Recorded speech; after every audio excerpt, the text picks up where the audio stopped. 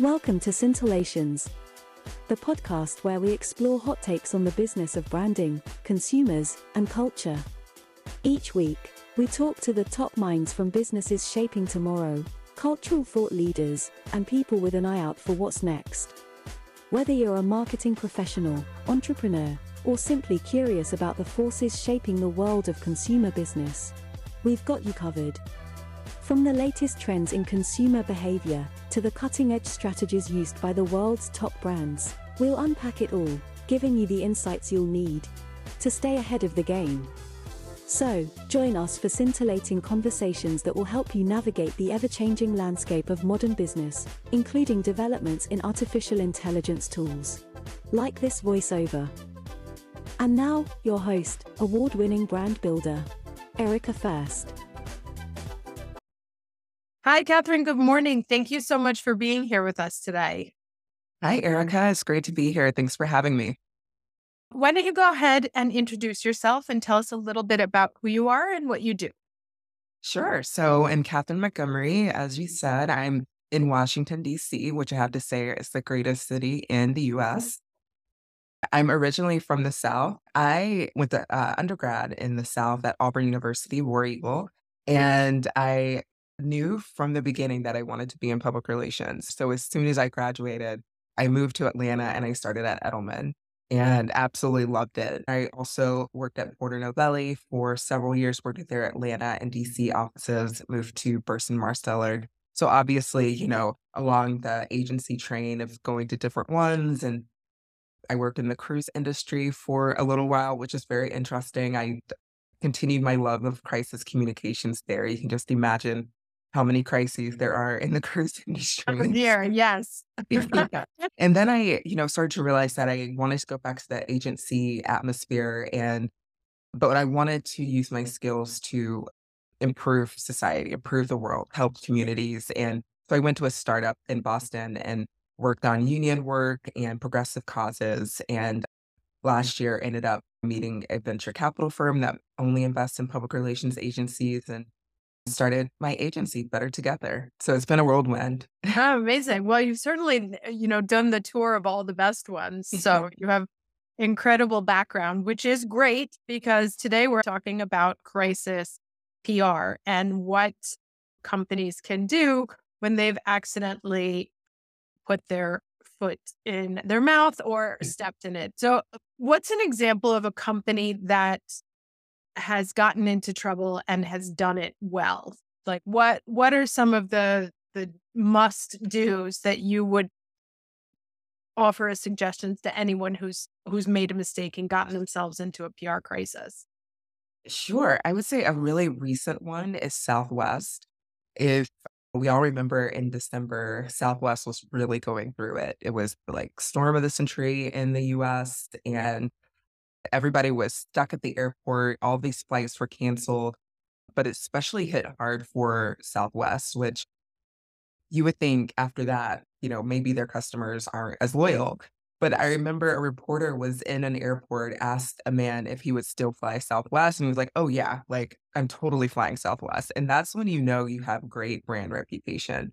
He was going to miss his family, going to miss Christmas, the holidays, but he was still loyal to Southwest. And that is what brands really need to have, is that loyalty from their customers, that even in the face of a crisis, they're able to take that and use it in the future to say, our customers are very loyal to us. We need to continue what we're doing.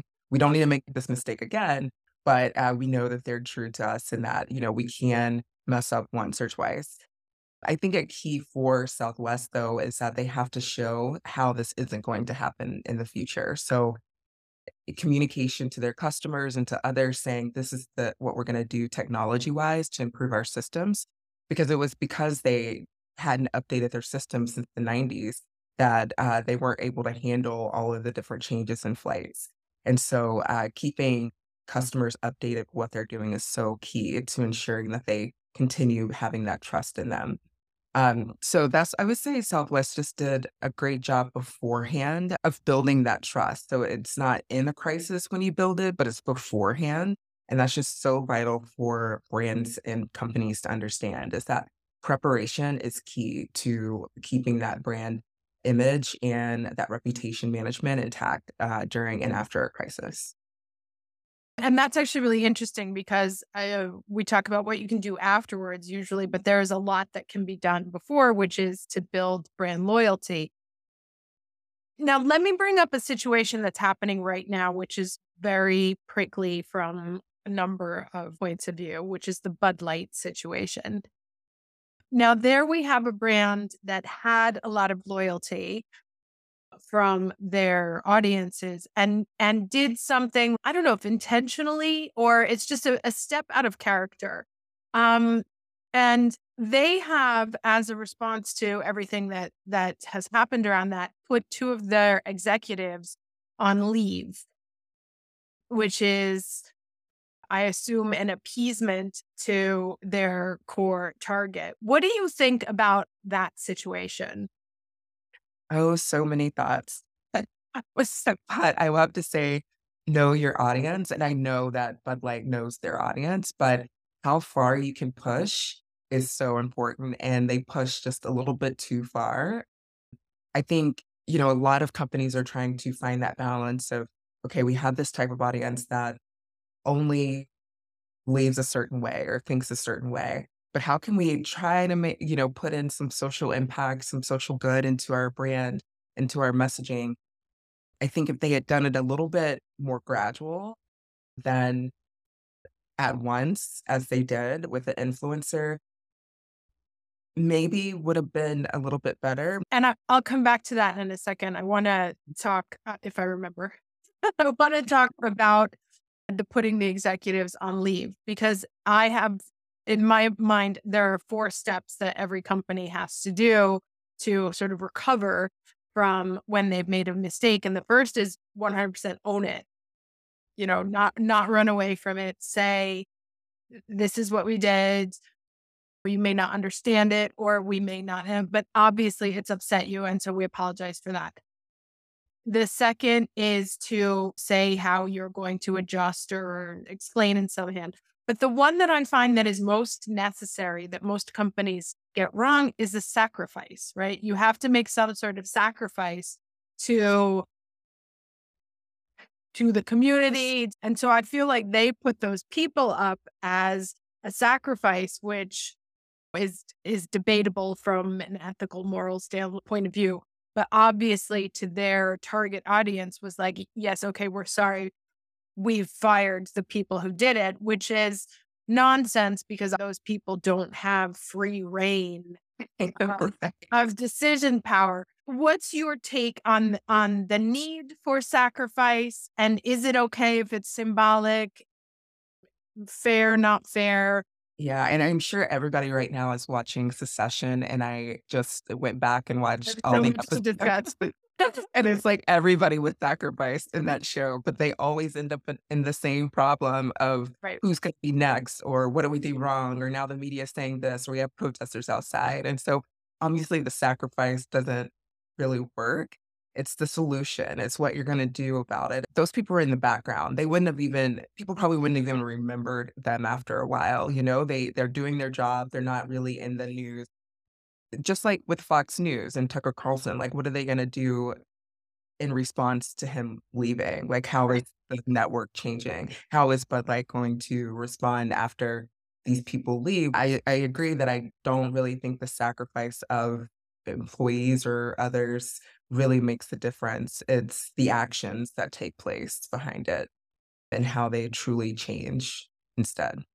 And so let's talk about another one that's because there's so many nowadays. Miller Knoll, the CEO, the woman who was in her all hands meeting, who told everyone to get out of Pity City, that they can't stay there too long, whose first response when that clip got shared everywhere was that it was taken out of context and it wasn't fair. And so she kept like pushing, pushing, pushing. And now after, I guess it's 2 weeks, she's like, I'm sorry, I shouldn't have said that, right? Because the first thing that I saw was CEO with $4 million bonus tells employees who can't get a 2% raise that they shouldn't live in Pity City, right?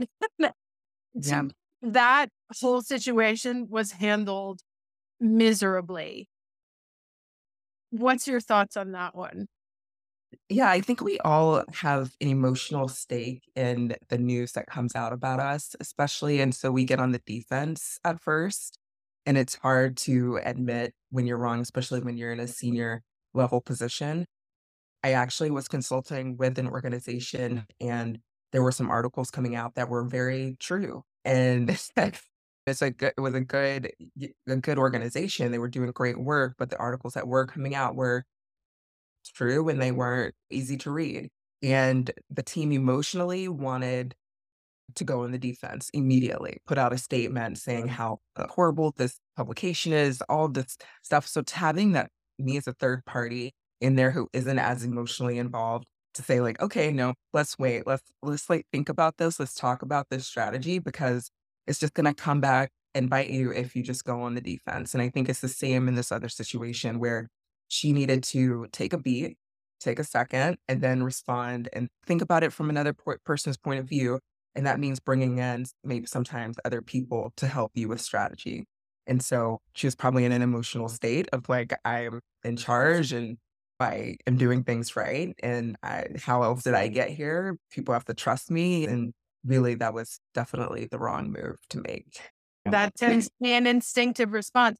And I would say that any company in existence today that doesn't have a crisis PR team on speed dial is uh, almost an insurance liability. Yeah.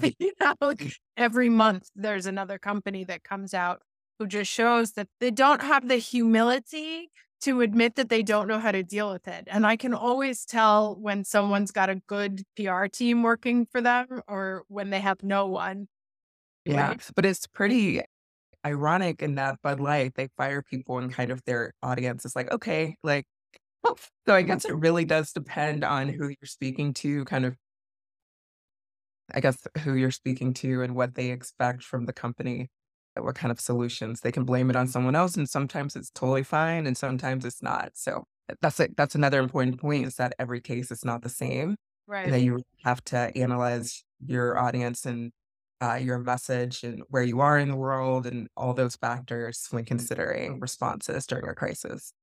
Well, I especially think with when the public is involved and it's a highly emotional thing, the public wants a head on a stake. They want to see, give me something to make this pain go away. And it's Yeah. usually a firing because they don't accept, like, you've upset me, do something about it. And when there's no retribution or there's no sacrifice coming from the company, they feel like nothing's changed. They haven't been seen. And so they get mad and they go against that company. It's like, all right, I'm not going to buy from you anymore. I'm going to burn your shoes or I'm going to Yeah. shoot the Yeah. wrong brand of beer.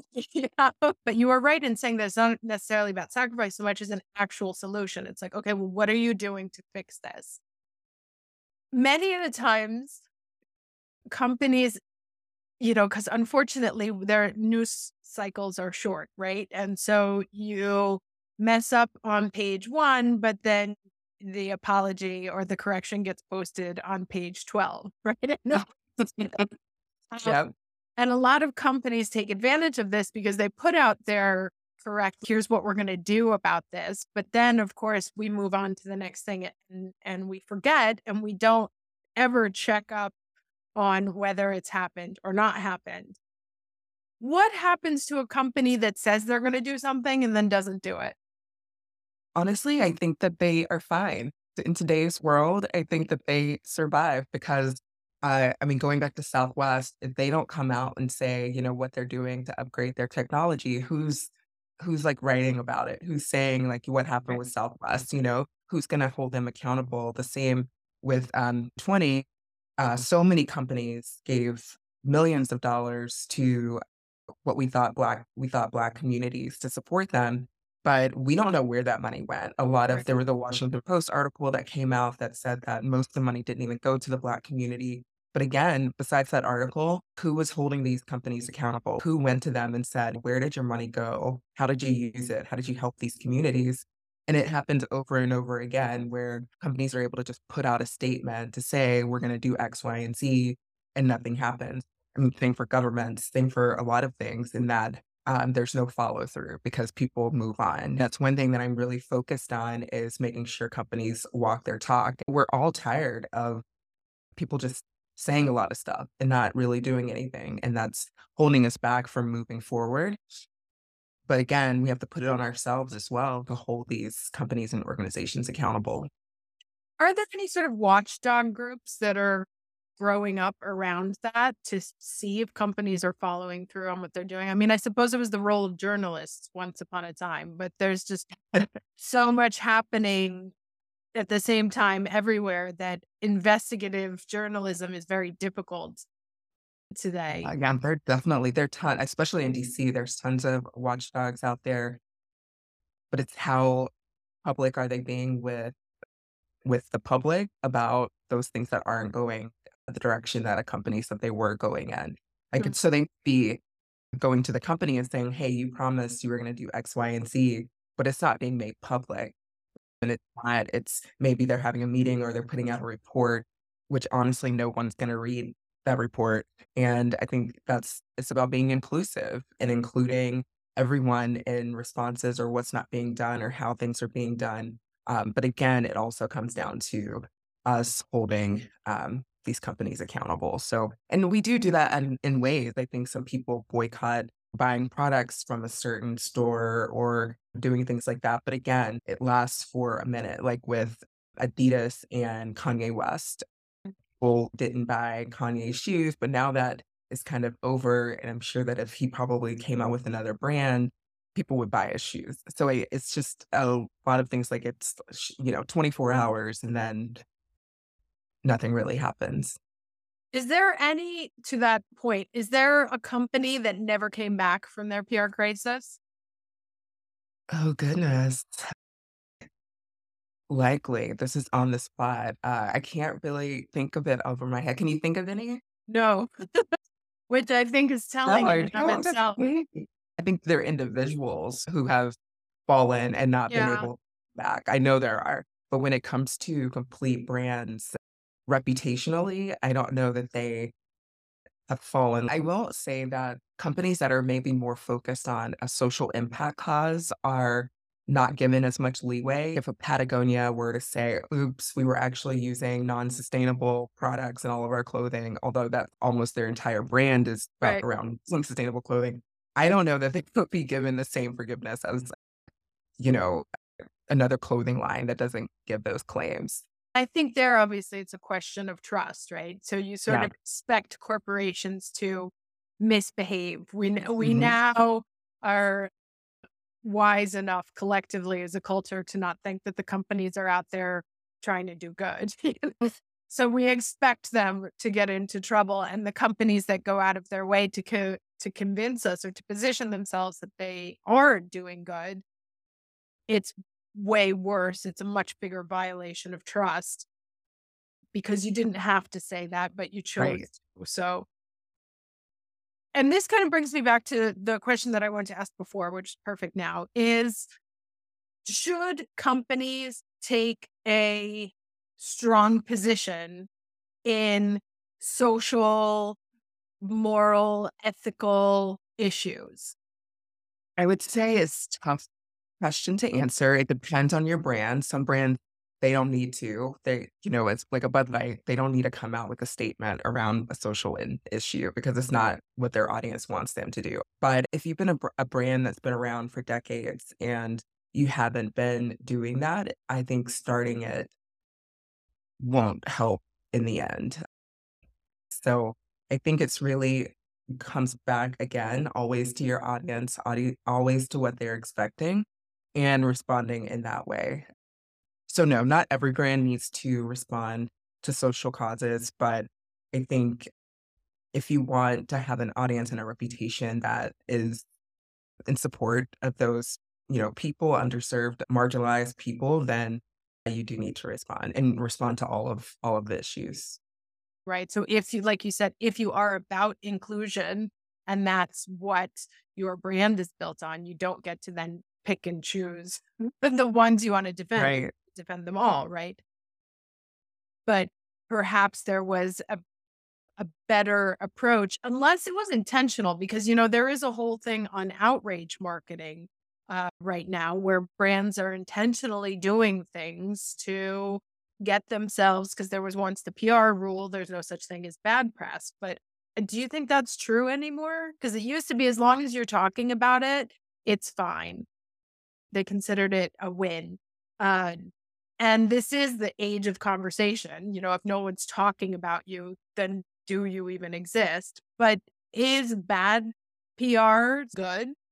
I was actually talking with a friend about this because I think we were talking about Tucker Carlson, Don Lemon, all of the news the media news that happened last week. And it was like, do they want us to be talking about this? Like, I mean, I don't know. It's like taking up all of our conversation, talking about Fox News and, you know, the lawsuit that they went through and that they continue to go through other lawsuits and all this kind of stuff. So is it good that we're talking about them? Like, I mean, they're taking up a lot of our mind space. The same with, everything that Trump would do was like, "Oh my gosh, I can't believe that happened again." But we were still talking about it. We're still talking about Right. him rather than the things that we could do instead. So, for some audiences, yes, they just want to be talked about, but it depends on what your goals are. If your goals are that we just want, again, like any type of publicity because we just wanna be around and relevant, then sure. But if you, want to actually make good in the world, you definitely don't want any bad news. Like, for my agency, I would rather nobody be talking about it than be talking about it in a negative way. I wanna Yeah. be known just for my mission and not for anything else that has gone wrong. So, I'm gonna do my best to stick to that mission. But if you're, some other brand that just wants to be known, period, then sure, like, what's wrong with bad news? Let's have it. I mean, but how many more people are talking about Fox News than already the millions of people because they've been in the news, like, so much now, and CNN, like, how many more people are talking about CNN because of news and stuff like that, so I think sometimes you just wanna be known, and that can be okay for those brands, but, I think for the majority of brands, they want to be known for their mission. They don't wanna be known for, sexist or racist or misogynistic ways. I used to say all the time when Trump was coming up, what he's always understood was, uh, if you're not in the media, you don't exist. And if the media had not covered him as much in 2015, he would never have been elected. Because it was kind of like, we also grew up with Howard Stern back in the day, who was the original sort of villain on the radio. And I remember one of the reports that said that the people who were Howard Stern fans would listen on average like 35 minutes, right? And the people who were Howard Stern haters listened for 60 minutes because they were so enraged and they wanted to hear what he was next so that they could get mad about it. That this actually ended up being the current PR strategy for many brands, right? Like, piss people off. They'll remember you because it's provoking a very strong emotion, which is ultimately, as advertisers and communicators and brands, what you're trying to do, but you don't want to have a negative association unless that's what your brand is built on. But what do we do if we are a kinder, softer, gentler brand to get media space? Yeah, I think as generations change and shift, brands are gonna be forced to take on this new idea of how can we get people to talk about us because of the good we're doing in the world. And I think people are going to start demanding that. So, Trump's way of thinking that any news is good news is really old school. And there are a lot of those players still in the field, like going by that playbook. But as the years go by, we're going to see that shift. And I think brands can make a difference and get the news and press they want just by, I mean, honestly, a lot of companies are just doing good things for the world and they're getting noticed, not necessarily maybe in print media, or, on broadcast, but in blogs and on social media and by word of mouth and by influencers. And if you have organic public relations like that, where people just hear about you, hear what you're doing and share that, then that's more authentic. It's more true than what you might see, through an ad on a podcast or through an ad in a newspaper or from a story. So people believe what they hear from people they know. And by doing that, a lot of brands are being known, like maybe in the background or just different ways of amplifying their voice. So the traditional ways of, you're not in the New York Times, so you're not relevant, that's definitely changing. And there's so many other avenues. And I'm finding that there's so many organizations that are doing such great work and all they want to do is be in the New York Times. And that's just not necessarily the play anymore. There's so many other ways to get donors, to make an impact, and to do that. And that's through just social media, getting out there in communities and figuring out where your audience is when they're not necessarily reading those types of newspapers right now. Please tell everybody where they can find you if they're interested in learning more about you and your services. Sure, sure. So my agency is Better Together. We're a social impact focused agency and, recently launched in January. Actually, we're backed by a venture capital firm called MXP Ventures. You can find me on LinkedIn. You can also find the agency Better Together on LinkedIn. And our website is The Better Together. Well, thank you so much for being here with me today. It was super interesting. Of course, thanks for having me. I loved it. It was a lot of fun. Thanks, Erica.